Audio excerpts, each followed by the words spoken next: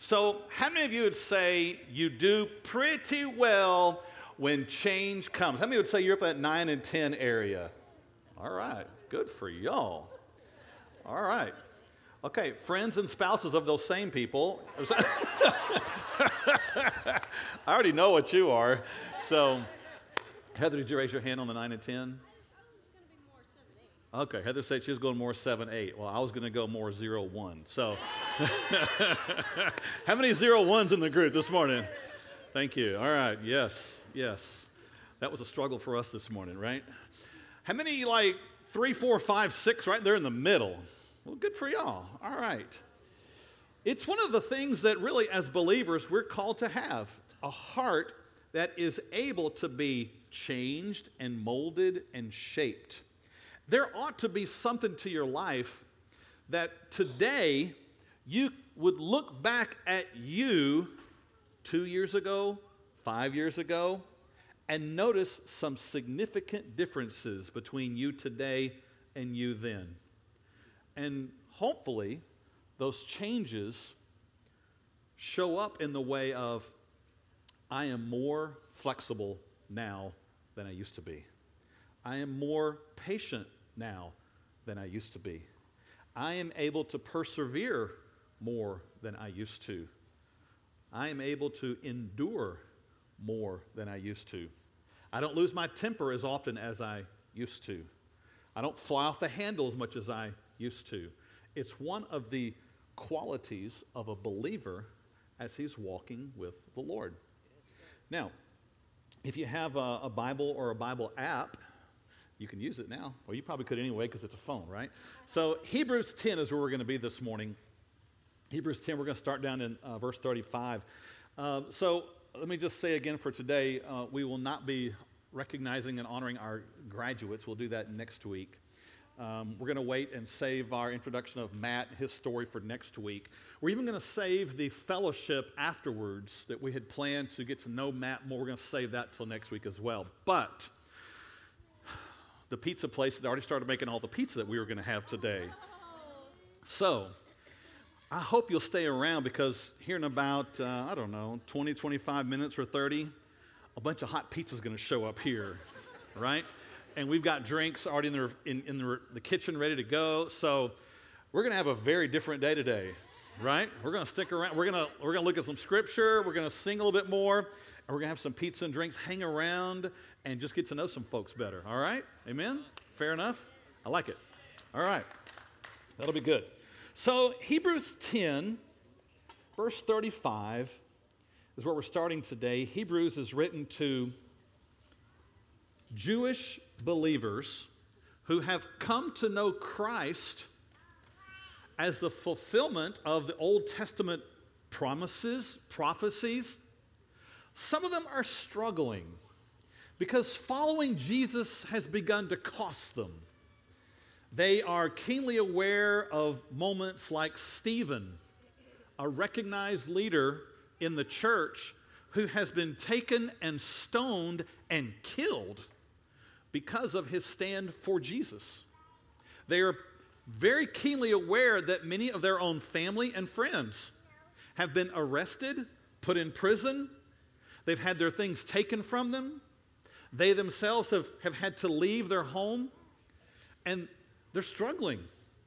When they were in the Jewish community and faith, it wasn't as bad. Now, all of a sudden, coming out of that, the government was against them, the Jewish leadership was against them, and they are struggling. And there's nothing like a storm to cause you to have to deal with some very defining issues about faith, who God is, and who you are in Him. Amen? Hebrews 10:35, it says, "Therefore, do not throw away your confidence, which has great reward." In the midst of your struggles, in the midst of your trials, in the midst of the heartache that you're going through, you're going to reach a place in the storm, and it's going to usually be in the middle of it. It won't be at the beginning, Because at the beginning, you're filled with this excitement and passion. God's going to bring me through this. This is going to be amazing. He's going to show me his glory, and I'm going to grow through this. And you get into it, and days pass, weeks pass, months pass, years pass. And all of a sudden, and this microphone is really being a storm to me. All of a sudden, you start rethinking things. God, where are you? What happened? I was believing the promise. I thought you were with me. Are you not with me? I'm not seeing the results. You ever got into the middle of it and you haven't seen the results yet? Amen? How many of you would say, I'm in the middle of it right now and I'm not seeing the results yet? Hello? It might be your job, it might be your family, it might be your marriage, it might be your kids, it might be something else, it might be a dream you've had, and you've had the beginning of it, you haven't seen the end of it, and you know you're definitely in the middle of it. That's where it gets tough. That's when the struggle is there. It's when the storm is pounding and it seems to be there's no end in sight yet. And the book of Hebrews 10:35 says, do not throw away your confidence. In the middle of it, it's where it's easy to do. It's where you want to toss the confidence. It's where you want to toss what you first knew. It's where you want to toss what has kind of held you in check. And he says, don't throw away your confidence because it has great reward. Verse 36, he says, for you have need of endurance, so that when you have done the will of God, you may receive what is promised. Endurance. You can't get endurance unless you're in the middle of it. You can't get endurance unless you're at the point where you want to give up. You can't get endurance unless you are tired, weak, without strength. Only then can you actually develop endurance.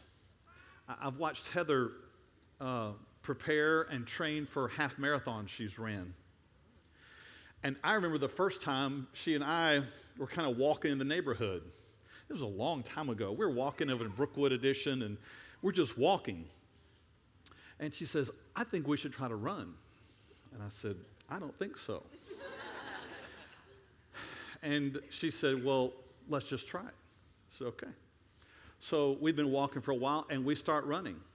And Heather's good at kind of picking out, success points along the way. Hey, well, let's hold on to that second mailbox up there. If we can make that second mailbox, we'll call this good. Yeah, I will. So we start running, and we're moving along. We get to the first mailbox, and I look, and I'm by myself. She stopped at the first mailbox. So what happened? I thought we were going to the second mailbox. I can't. Now, I didn't make it all the way to the second mailbox either, just to be fair. But she made it to the first, and that was it. And so when she told me later she was going to train for a half marathon, I had a hard time saying, you go, babe. But I did.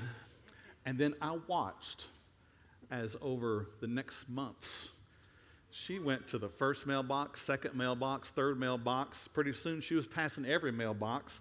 Pretty soon she was saying, hey, would you drive me out here about 7 miles outside of town and let me out? I'm going to jog back. I said, no, I'm not going to do that. Just drop you off on some road out here. But she convinced me, and I did, and she made it home. And she got to where she was running half marathons. In case you don't know, that's 13.1 miles. It's a long way. I get tired driving 13.1 miles. But she kept pushing herself. And you can't develop endurance unless you're pushing past where you're tired, pushing past where your strength is, and in faith, unless you are pushing past where you have believed before, pushing past what you have known before, pushing past what you have endured before. You think, well, I was able to make it this far in this relationship. I was able to make it this far in this type of situation without losing my cool. Well, you have need of endurance. You have need of going further Verse 36 again, he says, you have need of endurance so that when you have done the will of God, you may receive what is promised. Oh, you can't get what's promised until you've obeyed and endured. So many people have entered into the Christian life, and somewhere along the way, it got difficult. The marriage got challenging. The parenting was more difficult than they thought. The job situation was more demanding than they realized. The relationships were far more complicated than they thought. And they checked out. They walked. And they wondered, well, I never saw God move. I never saw God supply. I never saw God provide. Based on this verse, if you don't endure and obey, you can't see the promised reward. You've got to keep on walking through the middle of it. You've got to press on in the midst of it. You've got to draw near to God in the midst of it. I'll tell you a story next week of how God showed this truth to our search team in our search for a student ministry leader. I can't wait for you to see that. Verse 37, for yet a little while, and the coming one will come and will not delay. You're in the midst of it. You're in the middle of it, but the encouragement is, hold on. There's one coming. It's the coming one.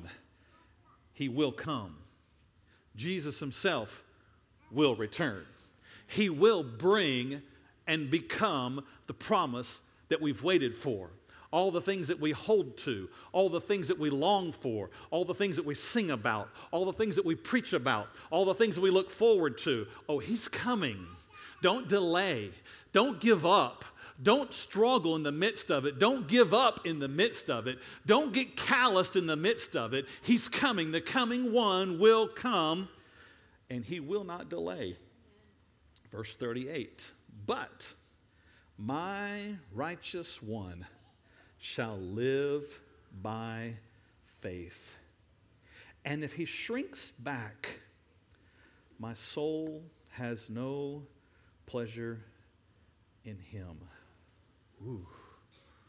Lord, you're getting kind of up in our business this morning, right? Storms come. It's easy to get overwhelmed. It's easy to want to give up. It's easy to want to check out. It's easy to not want to have to deal with the pain anymore. It's easy to want to just be gone, be rid of it, get out of it, find a way away from it. But he says, look here, my righteous one, he'll live by faith. He won't stay focused on the circumstances. He won't stay focused on what's going on, what benefits him, what pleases him, what works out for him or her. He's not living for that. He's not living by sight. He's living by faith. She's living by faith. She's not just looking at what her husband's doing now. She's looking at what God said he's going to do for her in the midst of it. Amen? He's not looking at what his wife's doing now. He's listening and following what God has said about he's supposed to do in the midst of it. Amen? The young person who's waiting for the day that the hopes and the dreams and the promises and all those things, he's not trusting in the fact that he can't see that all yet and he wonders what's going on. No, he holds to the fact that God has said, I'll be with you. I'll provide for you. You follow after me. I will be the one who is your reward. And that young person trusts in him and not what is here right now. Amen? These words, if he shrinks back, my soul has no pleasure in him.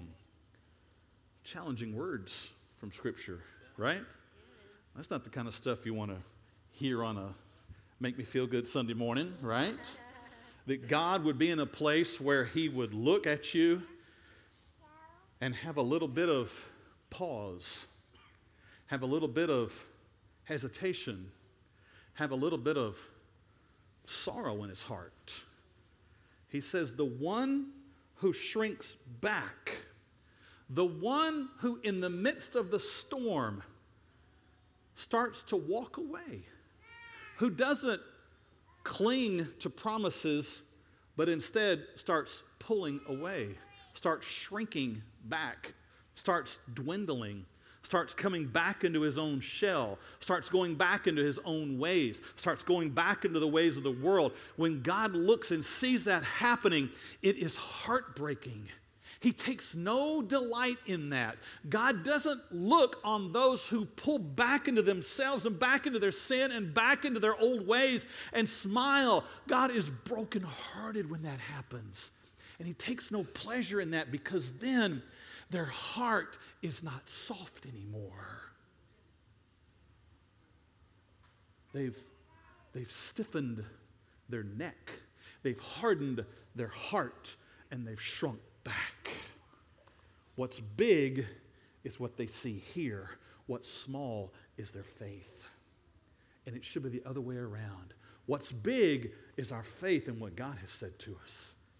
What's small is trusting in what we see here. Amen? Verse 39. But we are not of those who shrink back and are destroyed. We're not like those who've done that, the writer says. He leads to a place of encouragement, hope. He says, look here, folks, that's not us. That's not what we're doing.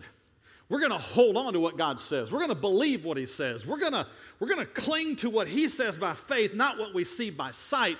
And he says, this is who we are. We're not like those who shrink back, because they end up facing destruction.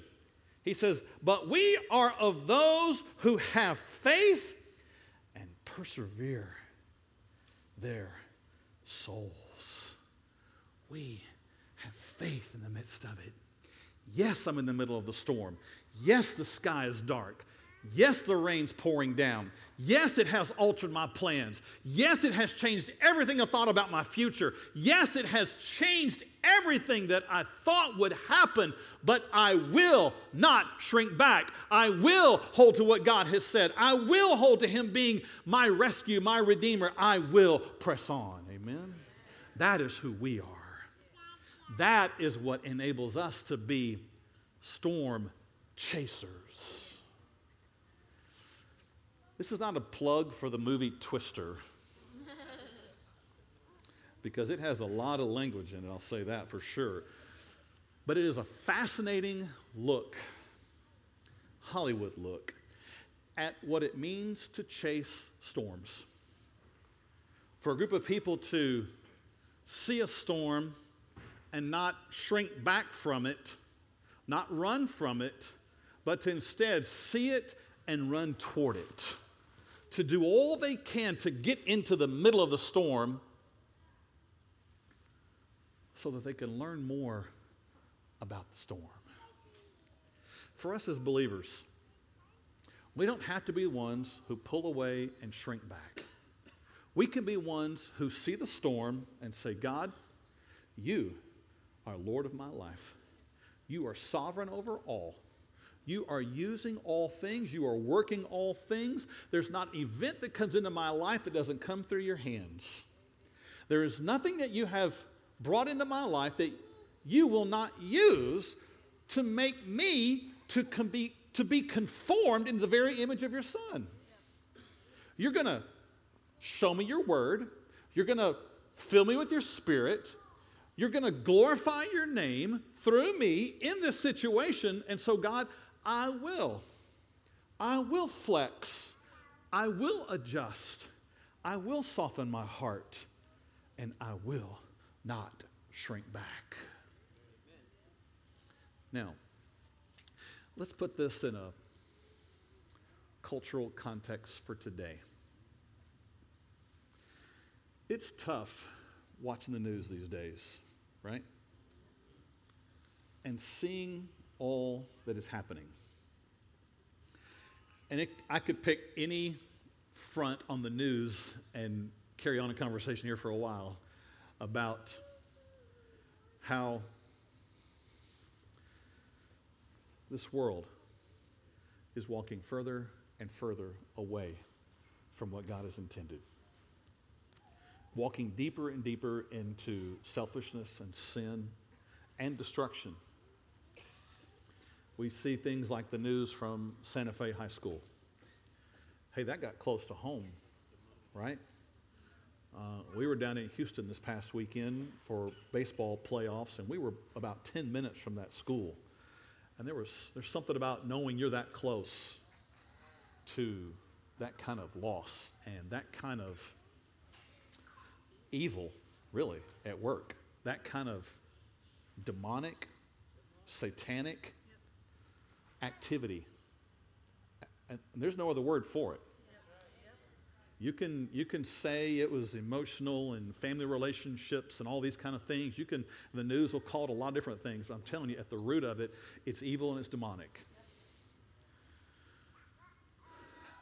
And it's tempting as believers to want to just pull further back, get further away. I understand. I feel that. But I also know at a time when students, families, and a nation is in need of hope and answers, even though they are kicking against every time we give that hope and answer, we still have it. And it's still our responsibility to preach it. Amen? It is still the answer. It's easy to look at the world out there and say, man, they are lost, they're liberals, they're crazy, they're millennials. You can label them whatever you want. But when Jesus looked out and saw people, he didn't say liberal, millennials, fanatics, or crazies. He said the fields are white unto harvest. And as long as we keep calling them millennials and liberals and crazies, we're not ever going to see them as a place to go plant seed. We're not ever going to see them as ones who are on the edge of coming to Christ. And so for us as the church, the storm is blowing in the culture today. It's heavy. It's tumultuous. It isn't what we expected. It's taking the nation on a course that we can't fix right now. But I will not be those who shrink back. I will not be a part of a group who says, well, there's just nothing we can do to it. I will not be a part of that. We have been given the truth and the life. We have been given God's word. We have been filled with God's Spirit. And this is our day to be filled with faith, get out into the culture, speak the truth, and see life change. Amen? Amen. This is our time. Amen. This is our time to be a storm chaser. Not just in your own personal storm. I'm talking about something bigger. I'm talking about cultural storms. I'm talking about waves and waves of storms that have taken over our society, that have brought it to places that it was never intended in its beginnings, that are so far away from what God ever intended that it looks distorted and perverted and twisted and evil, and at the heart of it is more evil.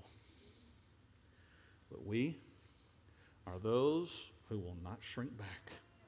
We have been made more than conquerors in Jesus Christ. And this is our time. That's what drives me here at Vertical.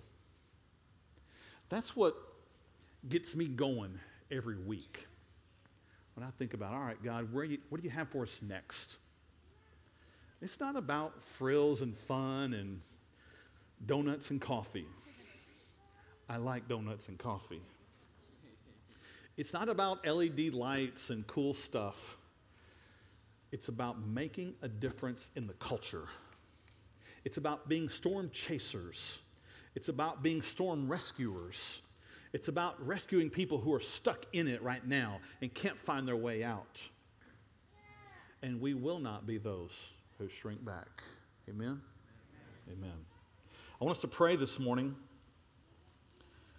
And what I'd like to do is pray for the people of Santa Fe first. But I don't want to stop there.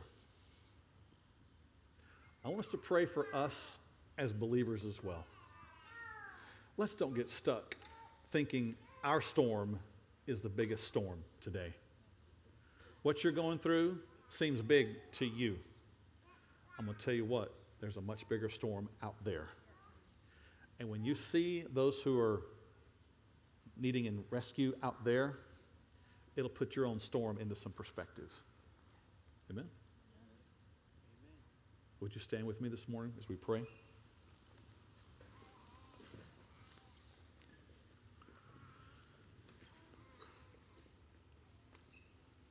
Heavenly Father, this morning, I confess that it is so easy to get caught up even in my own storm, to think that what I'm going through is the biggest thing right now. That my feelings, my emotions, my comfort is the biggest thing that needs an answer today. And God, we know that you bring storms into our lives to break us, to change us, to soften us, to redirect us, that we might see something bigger, that we might be challenged, that we might be led, that we might have our path altered, that we might be less about ourselves and more about you. So this morning, we come to confess our love for you, our trust in you, even in the midst of the storm. And that no matter what's going on right now personally, we commit that we will not be like those who pull back, shrink back, and go back to our old ways. We will be those who press on, who believe, who are shaped, who are softened, who are molded, who develop endurance so that we can see the promise, see the reward. But God, at the same time today, the same time as we reach out, as we pray, as we invest, as we make a difference in our culture, we realize that our hope is not even in them changing. Our hope is in you returning. And so today, we put our hope in that the coming one will come. And that is where our hope is. That's where our joy is. That's where our peace is. That's where our confidence is. And we won't let up from it. We won't give up in it. We will not surrender in the middle. We will press on and believe. Thank you, Jesus, for being with us in the storm, guiding us through the storm, and being our reward on the other side of the storm. And it's all in Jesus' name that we pray this morning. God's people said, Amen. Let's sing together.